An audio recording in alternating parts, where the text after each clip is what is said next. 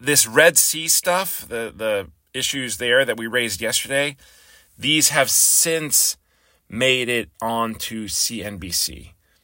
And so people are taking notice of this. And a couple of the shipping companies have suspended service through this strait. So has BP, which is not British Petroleum. I believe that they just go by BP now. But whatever.